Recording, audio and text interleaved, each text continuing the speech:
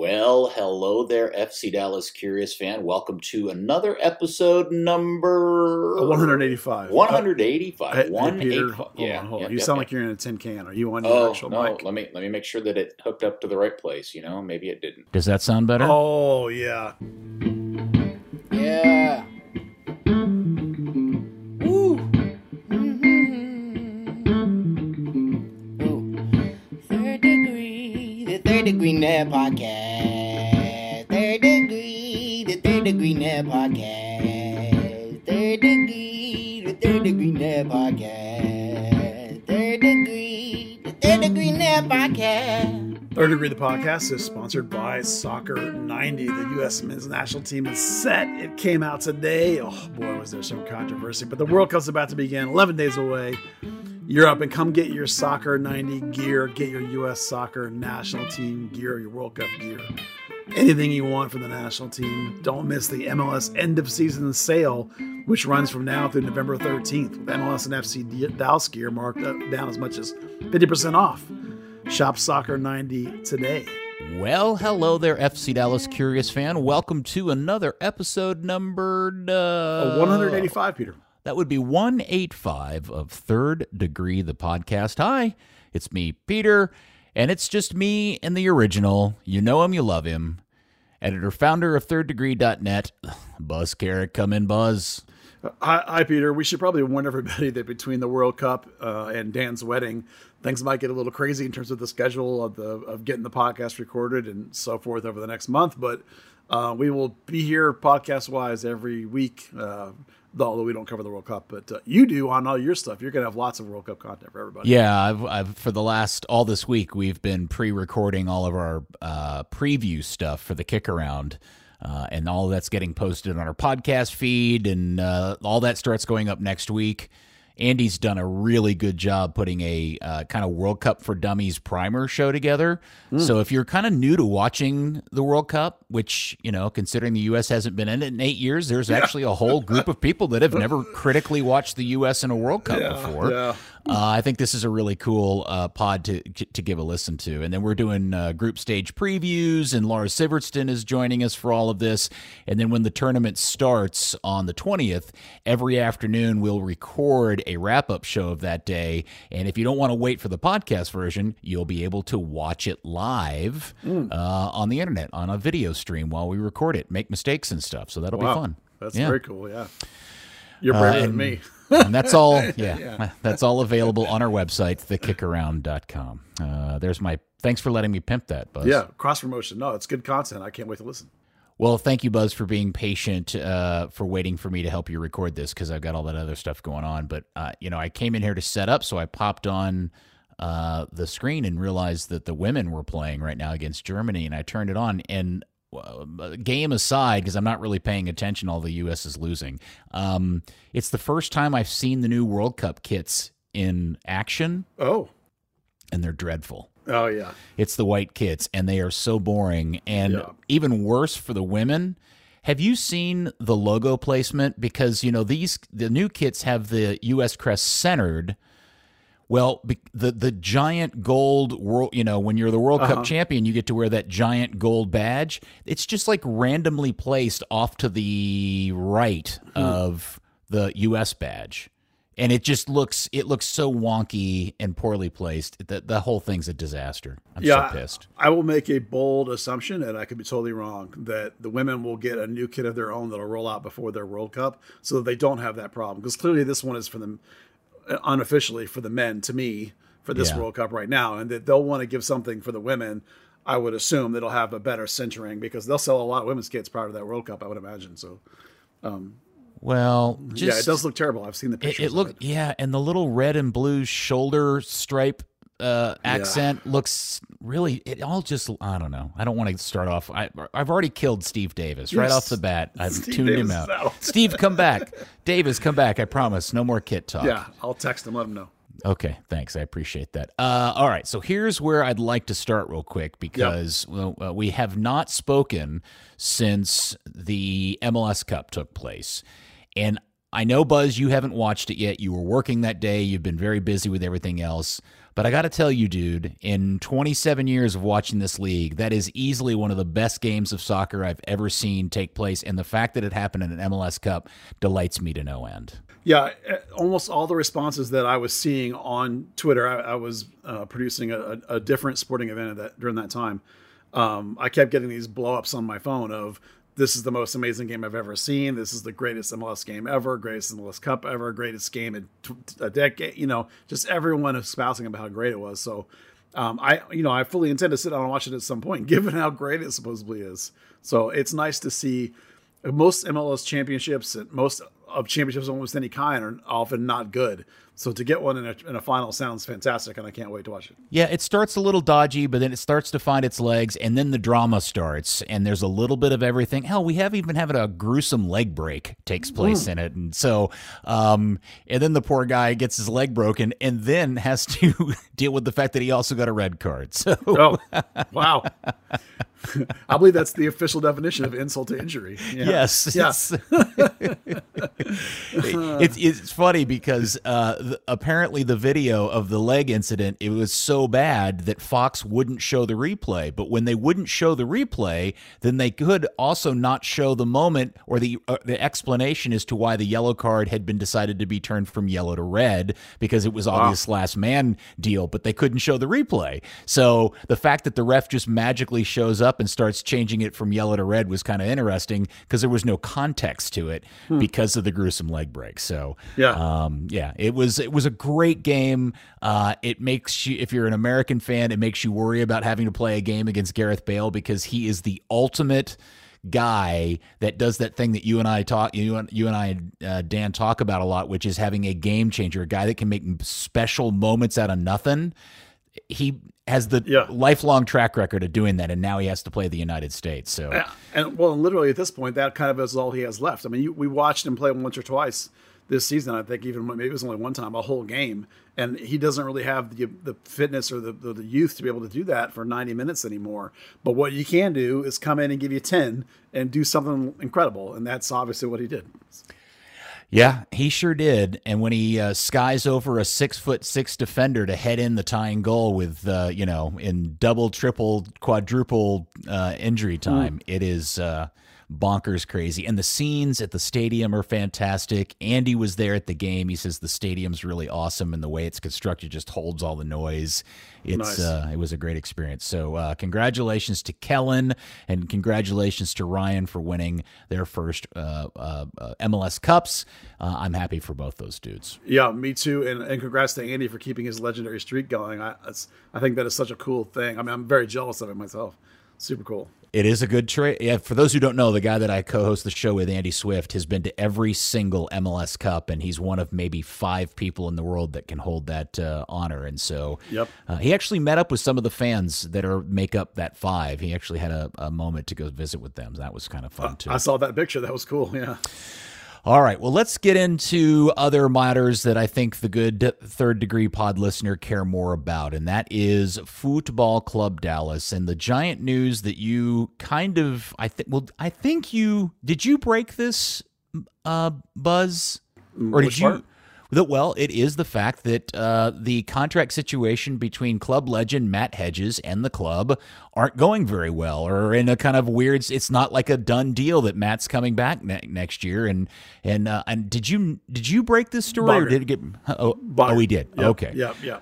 All right. Well, then why don't you tell us the dealios? Well, I think it was probably most observers would have assumed that coming into the winter that whether you pick up Matt Hedges' contract, which should be around $1 million, whether that the option or not was a question mark. And Boggart tweeted, a week ago maybe, he tweeted that the team and Hedges were far apart, and that was the first time we saw some sort of official news about it. And then I heard through my connections later that day, or maybe the next morning, I heard that it was going really, really poorly, and that it wasn't close, like Tom had said, not close. That not only was it not close, it's like the vibe was bad and people were not having ill feelings was what I had gotten. To add on to that, I didn't have anything original at the time. And then earlier today, I did get something pretty official that he met with Hedges and his people, met with FC Dallas again yesterday. And I don't have any information beyond that other than to say Well, if you're continuing to meet with them, that means you're at least, I would assume, having some level of discussion. And you combine that with the fact that the protected list came out today, and FC Dallas did indeed protect him rather than expose him, because if you expose him and he gets taken, you do get a little bit of money. So the fact that they think enough of these negotiations to protect him for the few more days that they have now, those two things, the meeting yesterday and the protection today, are, I think, positive that people are beginning to think maybe we can find a common ground and he could come back on some number. If they don't get something done and they don't pick up that $1 million option, then next Wednesday, Matt Hedges will be a free agent and can talk to anybody he wants to, including FC Dallas. Anybody who would be interested in signing him will be able to talk to him next Wednesday. So, this is always a tough situation for a club to be in, and really any sport. This isn't exclusive to soccer, which is the idea that you have to figure out it's balancing being fair to a club legend and treating him right, and also doing what's best for the club. Yeah, it happens in every sport. I mean, the famous Dallas example from my own fandom is, when Emmitt Smith went to, was it the Cardinals? Yeah. He went to, and you can remember various people that have been big figures for any franchise you're a fan of making a late run at another club for a season or two. It's happened to, I remember Joe Montana going somewhere else. Troy Aikman didn't do it. He just quit. But, it's a common thing. And the question becomes, in this case, given Hedges' age and the amount of that contract, and the fact that most of us would felt that center back, both of them, in fact, is a position that you might think could be better. So, to keep escalating Hedges' contract when he's going on from 32 to 33, that is not necessarily something that in a brutal offensive contract roster building sense you want to do. Now, Hedges as a club legend, should he get a little value on the end? I mean, you can make that case. But the bottom line is they have till Monday to pick up the option or not. And then till Wednesday when he becomes a complete and total open free agent. And then anyone can talk to him. So they have, 5 days left to try and get something done before he will skedaddle. And given the amount of people that are looking at Aaron Long and are interested in Aaron Long, when Aaron Long goes to one of them, then the other 3 or 4 or 5 people that could use a center back are going to immediately start looking down the list of who's the next center backs available. And that's when your Matt Hedges' name is going to come up. I'm not talking about how what someone listening might personally evaluate those two players. This is sort of the hierarchy that's getting talked about among clubs. The clubs are queuing up to sign Aaron Long. When they don't get him, whoever doesn't get him, then you may need Hedges, or you may want to look at like Houston didn't protect Tim Parker today. Various kinds of players are possibly available that you can move on. But for the bottom line for Dallas is, I think at this point, it's clear that they would like Hedges back at a lesser number. Maybe it's time to transition to Nkosi, but still would be nice to have Hedges here, man. Good leader. No one plays 34 games, really. You want to mix them in. You want to be able to go 3 backs. You've already got rid of 1 back. You're not sure they're center back. You're not even sure they're bringing back Quinones, so you might need 2 more center backs anyway. So if they can get a good number done, I think it'd be beneficial, even if Hedges is not going to be the guy. Even if they go out and do like a Tam Gam kind of signing, still be nice to have Hedges here if you can find a number that works. All right. Well, I was going to ask you, you'd done your reporting on it, and I was going to ask you for your opinion, but I think you stated. But just be more clear about what you really want them to do. What I would like them to do would be work out this middle ground number. If they would have said, I think declining him and letting him walk away is a bad idea. If they would say, I want him on $1 million, I would have said, okay, that's fine for 1 more season. But really, it'll benefit everybody, the club, and I think Hedges too, if you can come to sort of some agreement about the future and work something out so that you could have him for a year or 2 in the future, or maybe even as a coach in the future. This is a relationship you don't want to burn down. As a guy transitions into not being the full-time starter, he can still have immense value. Now, as the contract goes up and up, 1 million, 1.1 million, that on a surface, that becomes a problem. But you have to look also at the market for center backs. Market for center backs is very thin right now. It may be that in the open market, he may command more than that. You don't want to let a guy like this find that out because if it turns out he is, then you're in trouble, and you have to make a brutal decision about, okay, is it worth it? Am I ready to go to Nicosia full time? Do I have something else out there I think I can sign? So the best move for both, as a pure person that observes this franchise, the thing that helps Hedges and FC Dallas together is to find a number in between. And that's what I would like to have happen. I also totally get it if Hedges is like, no, forget you. And I do think it's a bad idea to let him walk away completely without anything. I think that's bad because then you are stuck with just Nicosia and Martinez and a crapshoot in the market. And when you just finished third in the West, you'd like to take a step forward, and that would mean taking a step back probably. The odds are bad that you would hit on everything again like they did last year. You can't count on that. So that middle ground's what I want, and hopefully they can get it. We haven't even started talking about 2023 yet, and I hadn't even put too much thought into the fact that Hedges may or may not be here, or what a future with or without Hedges or all of that looks like. And so my head is spinning on the whole concept at this point. Ultimately, I want to whatever works out best for Matt, to be honest, because he's been such a good steward to the club and so forth. So if that means he feels like he wants to get his biggest dollar deal and he has to go to, I don't know, Vancouver to do it, then I suppose that's probably the best thing to happen. But it will be really weird to see Matt Hedges play in another MLS shirt that is not Dallas colors. It totally will be, but when you're talking about a 33, he'll be 33 in, April, I think. And you have to look at the performance of the last 2 years when it's clear that he is starting to lose a step or two. He's not what he was 3 years ago. And the amount of time he's missed for injuries has gone up a little bit. That also is a symptom of age. You don't recover quite as fast. Your body needs more time off. It doesn't heal itself as quickly. Everything hurts a little bit more. It's just a byproduct of age. Granted, center back's a position where your mind can carry you further. That's probably true of Hedges. He could probably play a little bit longer than most guys. But if you're looking at a 1 or 2 year deal, you're looking at him turning 35 in the second season of that. Man, that's a big ask. There's only 1 or 2 players in the world that have played deeper into their 30s even as a center back. So the clock is ticking for sure. I definitely agree with you that there should be some honoring of his time here, and that may be why they're talking to him at all. I mean, if he wasn't Matt Hedges, I'm sure it would just be over at this point. Well, it all stinks because this is always the hardest part of being a fan of a player and a club and so forth. So I guess we'll all pay attention to that. Now, the expansion draft list of players protected and exposed has also been revealed for Dallas. And I'm assuming all clubs have done it by now, correct? Yeah, the whole league announced them around noon today. Okay, so that all came out, and why don't you run through the big headlines of that as well, please, sir? Yeah, the big headline, we only care about FC Dallas on this podcast. The big headline, of course, is that they protected Hedges, which again comes back to the idea that they feel like there's something there in the negotiations.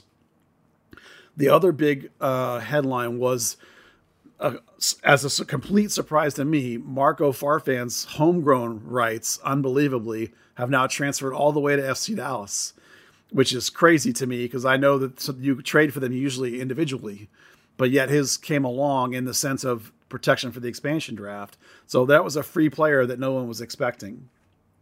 That meant you had room to protect a whole bunch of guys you were happy about, and you only ended up having to expose 6 players. Now, one of them was Lucas Bartlett, who's the center back this last year they drafted that everybody was like, oh, gosh, he's already 50.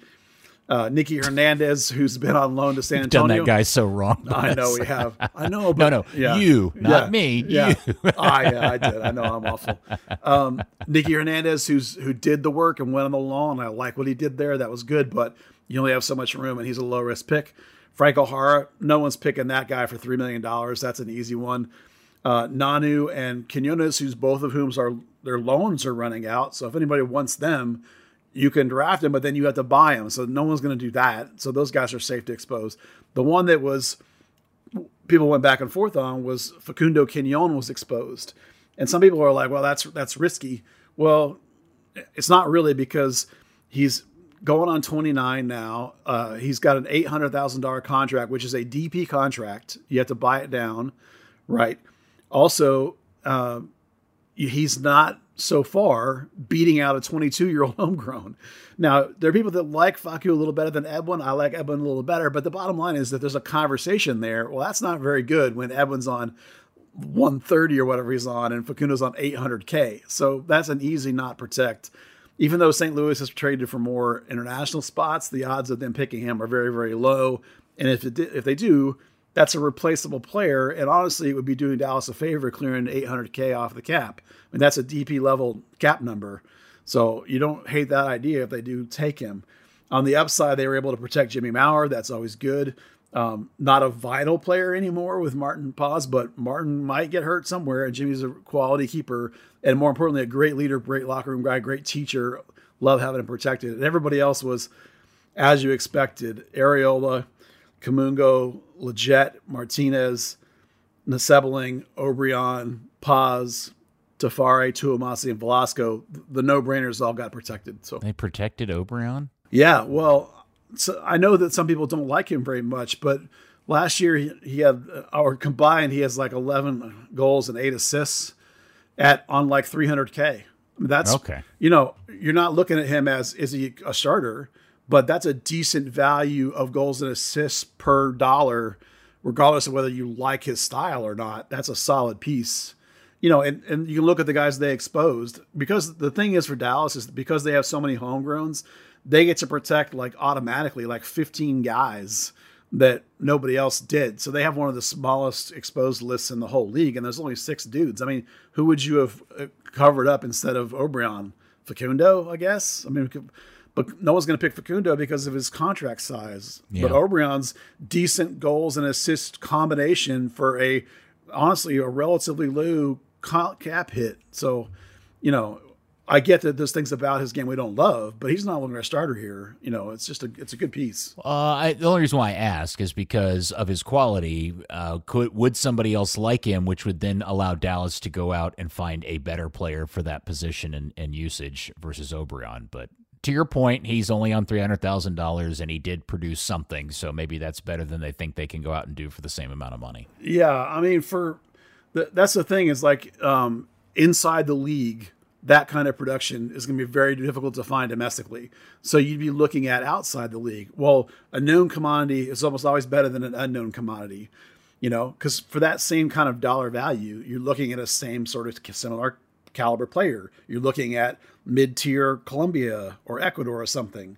You know, you don't know what you're going to get. So almost always known value over unknown value is a win when you're trying to make your team better, you know? Okay, well, that's all out there, and you've given us all the dates so we know what's going on, and everybody can pay attention or follow you on Twitter or however you're disseminating the information that happens over the course of the next 2 weeks. Well, yeah, roughly. There's, you know, next week has the deadline for picking up options. It has the free agency window. It has the silly reentry drafts that nobody really cares very much about. Those things are always crazy to me. And then you're going to get into the World Cup. So there'll probably be a pause a little bit on player moves in terms of like that tier of player. But the free agency window is going to be open, and pretty soon you're going to get to the international windows. And if you wait to the window to actually open before you get your deals done, it's too late. So this is the time when Dallas behind the scenes should be going crazy trying to get guys, you know, and make it happen. Because if you wait till actual January, then you're hosed, you know. And I'm sure they will be in the market for some stuff. Okay. All right. Well, the other thing that's happened in the last 24 hours that is worth talking here is the fact that Berhalter has announced his roster for the U.S. men's national team as they travel to Qatar for the World Cup, which begins for the United States on Monday the 21st. Yes, the Monday the 21st, which is just 11 days away. They are going to be in a World Cup, and they're not even together 11 days out. It's nuts. Actually, some of the team has been together, but not everybody's been together. Yeah, I like just in the middle of this women's game that my lovely wife was watching, they had the video of the guys getting off the plane in Qatar, and I was like, "Wait, what?" And then it hit me like, oh my gosh, they're already there. It's Oh, like they got to go. Oh, the U.S. teams arrived in Qatar already? Yeah, they showed a clip of them getting off the plane. At least I think that's what it was. I was looking over her shoulder, but Oh, I didn't. they were like, they're here, they're getting off the plane, we're ready to go. I mean, you're right. It's 11 days away. Why would they not be there? Wait, hold on a second. That can't be right because there are Premier League games this weekend. Well, it may be missing those guys, but everybody else, could be there. Hold on. Yeah, there's a whole. I'm sure Pulisic's got a game this weekend, and Well, it may not be the whole team. Adams and yeah. Okay. All right. Well, I'm surprised they don't. I guess they'll travel over there, whoever's available, and then wait for the rest of them to show up. That's crazy. Yeah. Well, anyway, so the roster was announced, and look, I'm going to say it. This is very shocking because while Dallas still has a significant presence in the roster, it got reduced quite a bit, and none of it was bigger than the news that Ricardo Pepi was not named to the roster. Neither was Reggie Cannon, and maybe equally as surprising as Ricardo was the fact that Paul Arriola was not announced as part of the traveling team. Jesus is still in. Yeah. So there you go.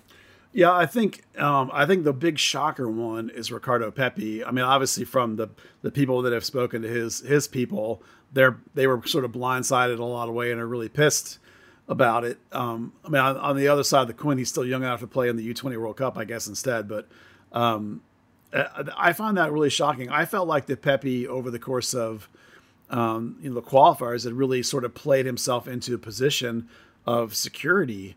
And then Berhalter said that basically it was him or Jesus for one spot effectively. And I thought, boy, that's crazy. And certainly we knew Jesus had played well enough that he got himself into that contention and was basically the go-to starter.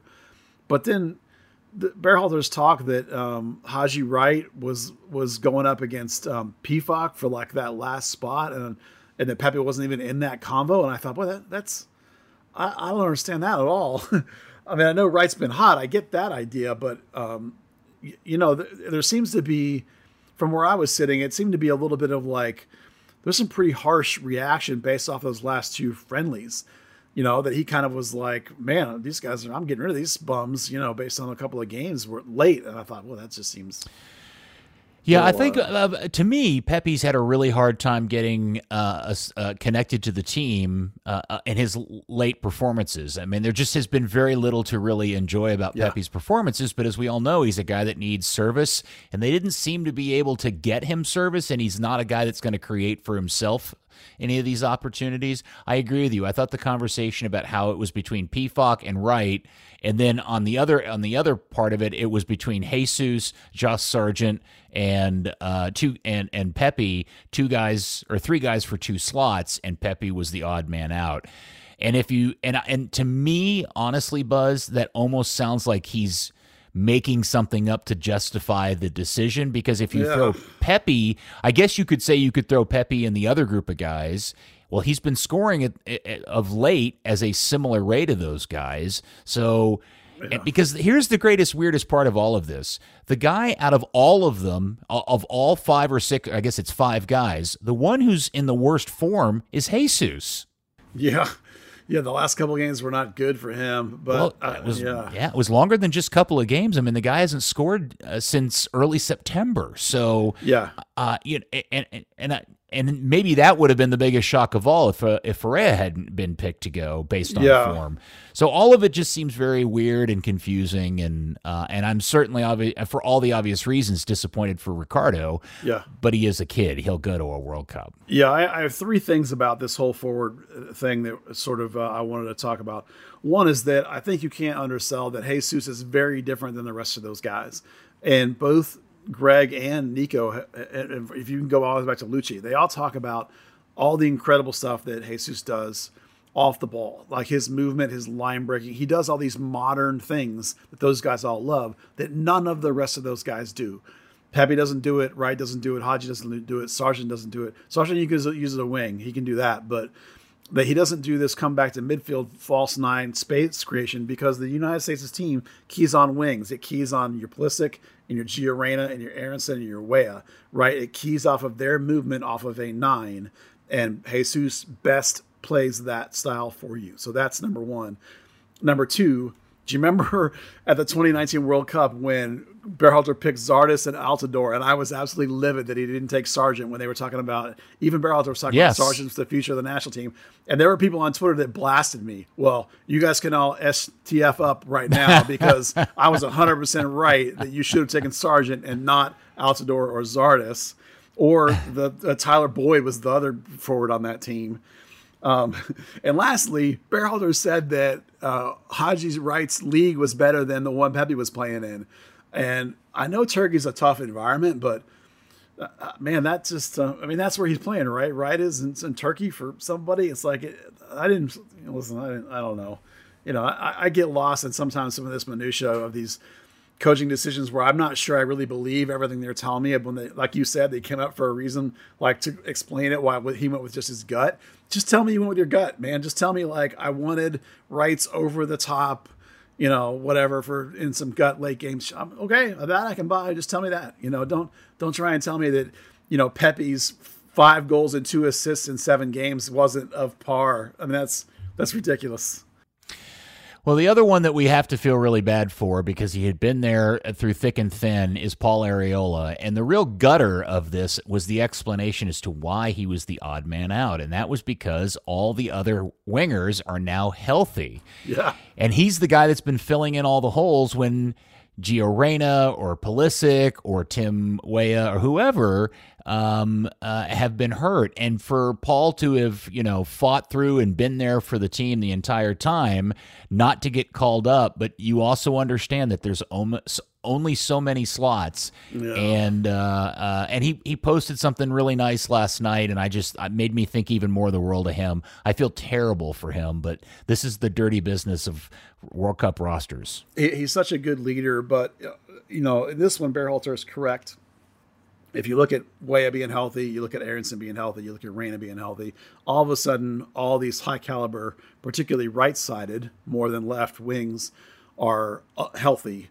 And if you go to the left side, then you got your more Pulisic and your Jordan Morris. So now I tend to think that all wings are interchangeable. And I actually think that because you can go on different foots and that kind of stuff. And if you watch the way FC Dallas plays, which again is exactly like the national team, we see the wings here in Dallas flip-flop all the time.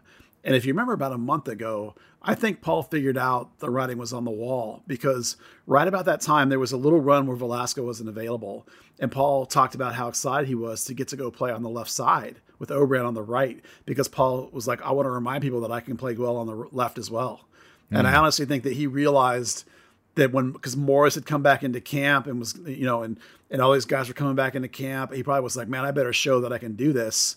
And I thought did pretty well on the left side here. I think he's perfectly capable of doing it on the left side for as a wing, but so are any of those guys.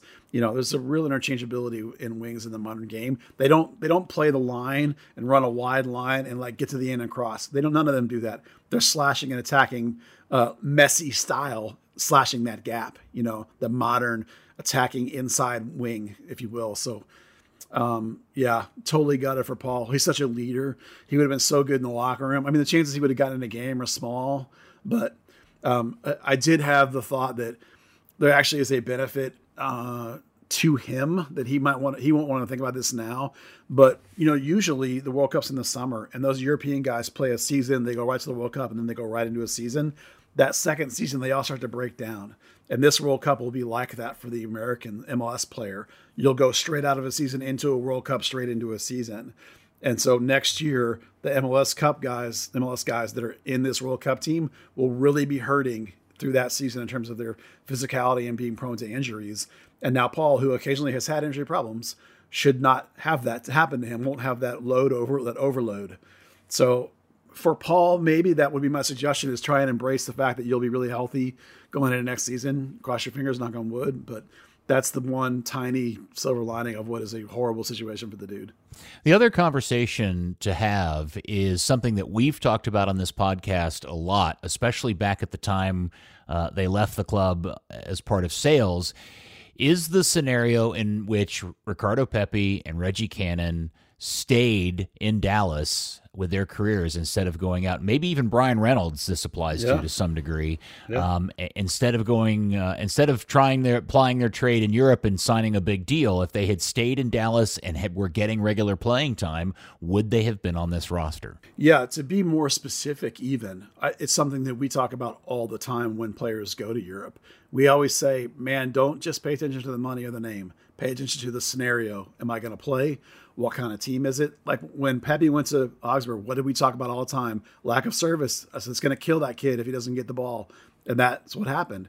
What did we talk about? You were adamant with Brian Reynolds. He should be going to Bruges, right? Yep. How many times?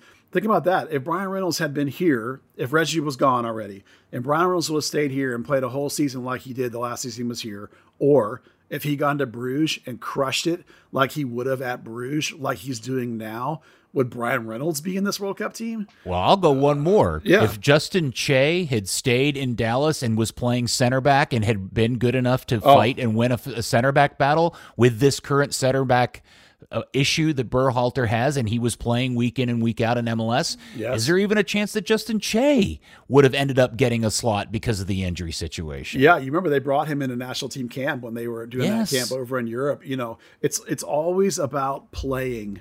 Right? If you go somewhere, and this is why I always say, like, you can't go where the place the owner wanted you. You have to go where the coach wanted you. Because if the coach, like what happened to Brian, is the coach, they had told him he was going to be the guy in that second season, and then they fired their coach and went with Moreno, and he was screwed.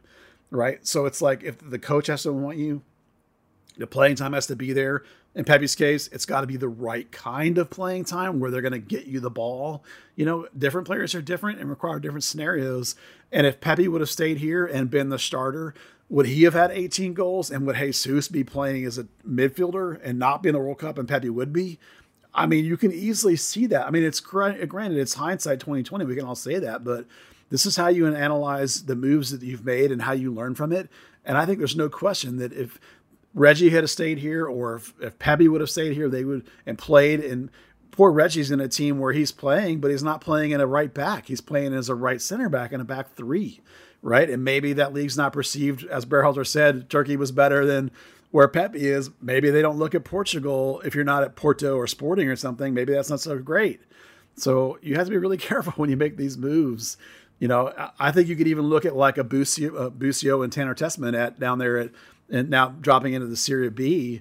You know, those guys fell out of any national team pool or maybe fell out of the U23s, you know, and they're both quality players, but, you know, not getting the playing time, not playing at the right level.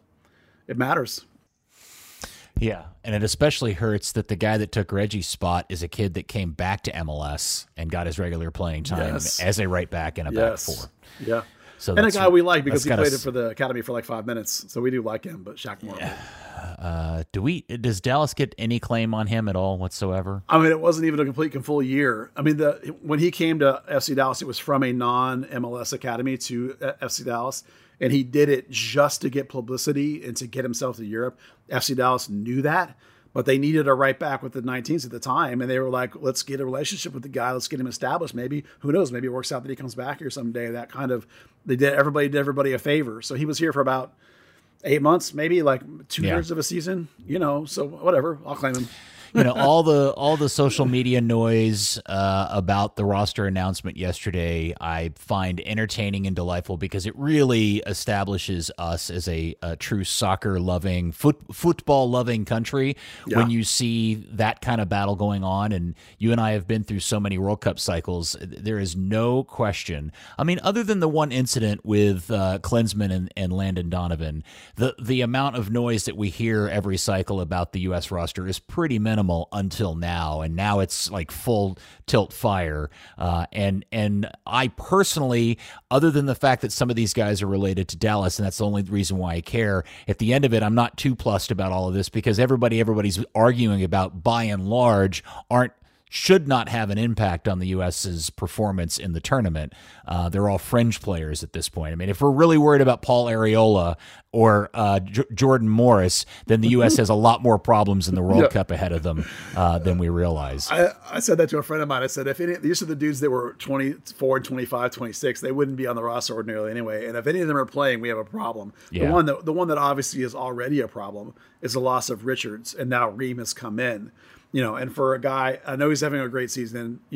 Whether you like him over Aaron Long or not, whatever, he hasn't been in the mix. So that's clearly an emergency grab. And the fact that we have to have a discussion between Ream and Long, to me, is a big problem in terms of our ability to actually be competitive in this cup. That should be the Richards, or it should have been somebody like McKenzie, who hasn't progressed like everybody who had wanted, or Miazga, who didn't progress like Carter Vickers did. So there's some gaps there at center back still. That's an issue beyond, Zimmerman. Some people lose their mind that, oh my God, our best center back's an MLS guy. I mean, he is, so there's a question there. I also want to give platitudes and congratulation and honor to a Twitter account by name of a guy, Michael Milberger. Now, I doubt he listens to this podcast. I don't care, but he had the best and funniest tweet out of all of this, which was, quote, "Kudos to Sebastian Berhalter for showing great restraint today by not shit-talking the players that were cut from the roster today." Clapping emoji. And I hope you understand that joke. It is a super, super awesome joke if you understand the context of it as it relates to a previous announcement many, many years ago. All right, well, the U.S., as I said, kicks off their campaign in a mere 11 days. I can't believe it's almost here. And they're going to, you know what the crazy part is? Let's just say some of those guys are still traveling. How many of those guys are going to end up chewing up an entire day of the remaining 10 days just getting to Qatar? Oh man, that cannot be an easy. I mean, I've never been there, but I cannot imagine that's a simple travel scenario. It's got to be like a 23-hour flight one way, or 20-something hour set of flights or something. It can't be short. No way. I mean, maybe not bad. Maybe not that bad if you're in like Turkey, but if you're in England or something like that, it's not going to be simple. Yeah, the other news that came out today, Dallas Cup announced that Arsenal, first place Premier League club Arsenal, will be sending a U19 or whatever it is to the super group participation in the next Dallas Cup thing. Dallas Cup is the greatest thing ever, and luckily I feel like the 2023 edition will really start to get it back on track post-COVID. And I'm hearing rumors that the referee program may pick up again this year, and I may get another homestay. So that's terrific. I thought it was funny that they put in the press release to remind us that the last time Arsenal was here in 2019, that Yunus Musah was in that team, and that he was like a big engine of their side.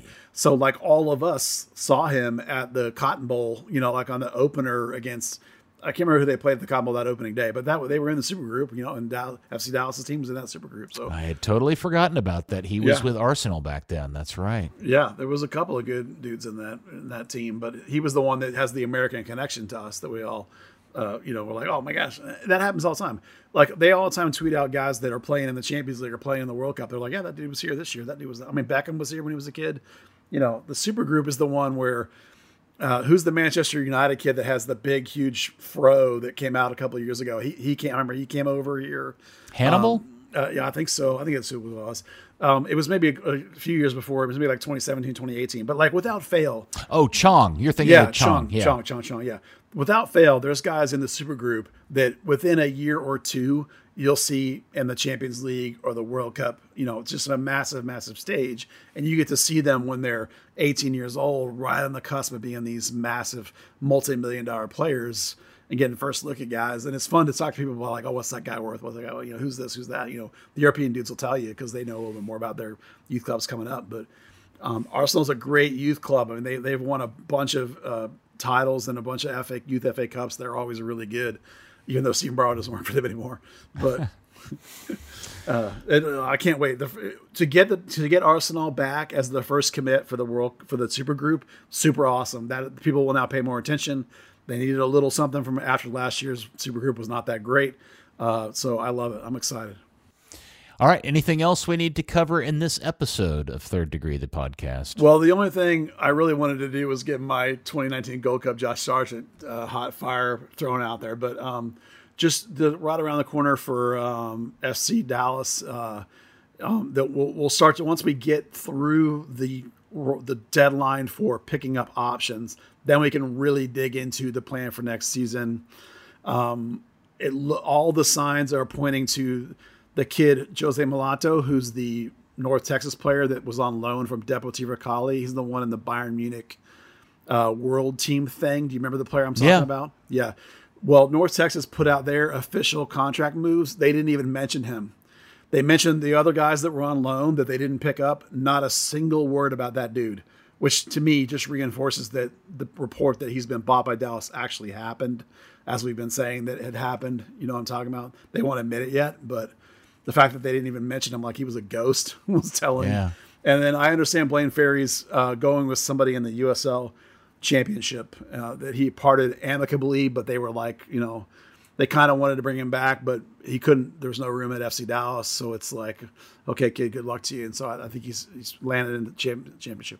And I'm sorry, Buzz. Did you mention that Dallas traded for the DP or the international slot with Nashville? I did not mention it, but yeah, they did again. So they're back up to 9. Last year they had 10. They always like to do this. Nashville just traded away 4 of them now. What a weird build that team is, that they don't need them at all, that they have 4 extra ones laying around. And it's funny how they got different money values for each of them, that they, just depending on how negotiations went, they didn't tell what they were paying. Like St. Louis paid $200,000 instead of $175,000 that Dallas paid, and somebody else paid $175,000 at a pick. So maybe the more they'd handed out, the more that they were getting. For like, oh, this is like the 3rd or 4th one we're sending out. You got to give us more. But they ended up landing like $700,000 in GAM and TAM and stuff, which is like a DP basically, if you want. And they traded for Fafa Pico, so they're all about the domestic. Nashville is, and they exposed Dax McCarty. Never exposed Dax McCarty in the situation. Oh, that's a man. big mistake. That is good. They are good. I was going to say they don't need any international slots because they have Dax McCarty. He's so good, and now they've let him. He'll go somewhere else. That's terrible. Did you know he's 35? Yeah, Can I know. You believe that? And he looks like he's 15. I know. Still, he was a baby. Oh, he was 18 when he came out of Carolina. He's so young. Yeah, crazy. All right. Well, very good. I think we've done this a succinct, nice job today, Buzz. Yeah, I thought it was pretty tight. Dan's not here clogging up that. No, Dan's wedding is this weekend, so everyone. Yeah, Dan's going to get betrothed this weekend. Nuptials, and you're out next week, and Dan might be on a honeymoon, so. Man, it might be tough. You may have to do Buzz solo talking to himself pods, which are great. Yes, I'm unfortunately going to be persona non grata here for a while because I've got to start doing all the World Cup stuff moving forward. So, for those who don't like me on the pod, this is your time. Your time has arrived. There's not anyone like that. Listen, as soon as you listen to me and Dan do it by ourselves, or me do it by myself, then you instantly understand why you're here. It's charming. I love it. Yeah. Well, given those 2 scenarios, I'm assuming Dan's not going to be back. I didn't even ask him. It's looking like it's a Buzz Q&A with myself. He'll be very busy consummating his marriage and does not have time for you, sir. No, he does not. But, thankfully, FC Dallas will finally do some roster moves, and we'll have free agency will have begun, and maybe we'll have a hedges answer by then, and then people can start to fire away with questions about 2023, and we can really dig into roster building and get long-winded about stupid Dallas minutia in the middle of the World Cup. And we'll talk about whatever happens in the World Cup teams. Very good. Hey, it's Buzz reminding you that Third Degree, the podcast, is brought to you by Soccer90.com. The U.S. men's national team is out. The team is on the ground in Qatar. The gear is available. Get all your stuff at Soccer90.com. Shop the whole selection of U.S. men's national team stuff. Support the boys as they go for it in the group stage, hopefully deep into the tournament. And don't miss the end of MLS season sale, which is now through November 13th. MLS and FC Dallas gear marked down by as much as 50%. 50%, I mean, that's more than our discount. Shop Soccer90 today. Well, thank you, sir. Thanks for waiting for me to make myself available to do this. I appreciate you accommodating me. You're welcome, and I'm really glad you were here today. Thank you. All right, my pleasure, as always. Thank you, FC Dallas Curious fan. Somebody, I don't know who, will be here next week to talk to you on another episode of Third Degree, the podcast. Congratulations, Mrs. Dan. Dan, come back. Woo! Woo! Third Degree, the Third Degree Net Podcast. Third Degree, the Third Degree Net Podcast. Third Degree, Third Degree Net Podcast. Third Degree Net Podcast. 25 long hard years, yeah. Buzz Carrick, yeah, the man. 25 years, you better be giving this man at least $5 a month. Patreon Third Degree, come on, pay the man. It's the only comprehensive coverage of my fucking club that I love so much. Hey, come on, it's Third Degree or bust. Yes, give the man some money. Hey, Third Degree Net Podcast.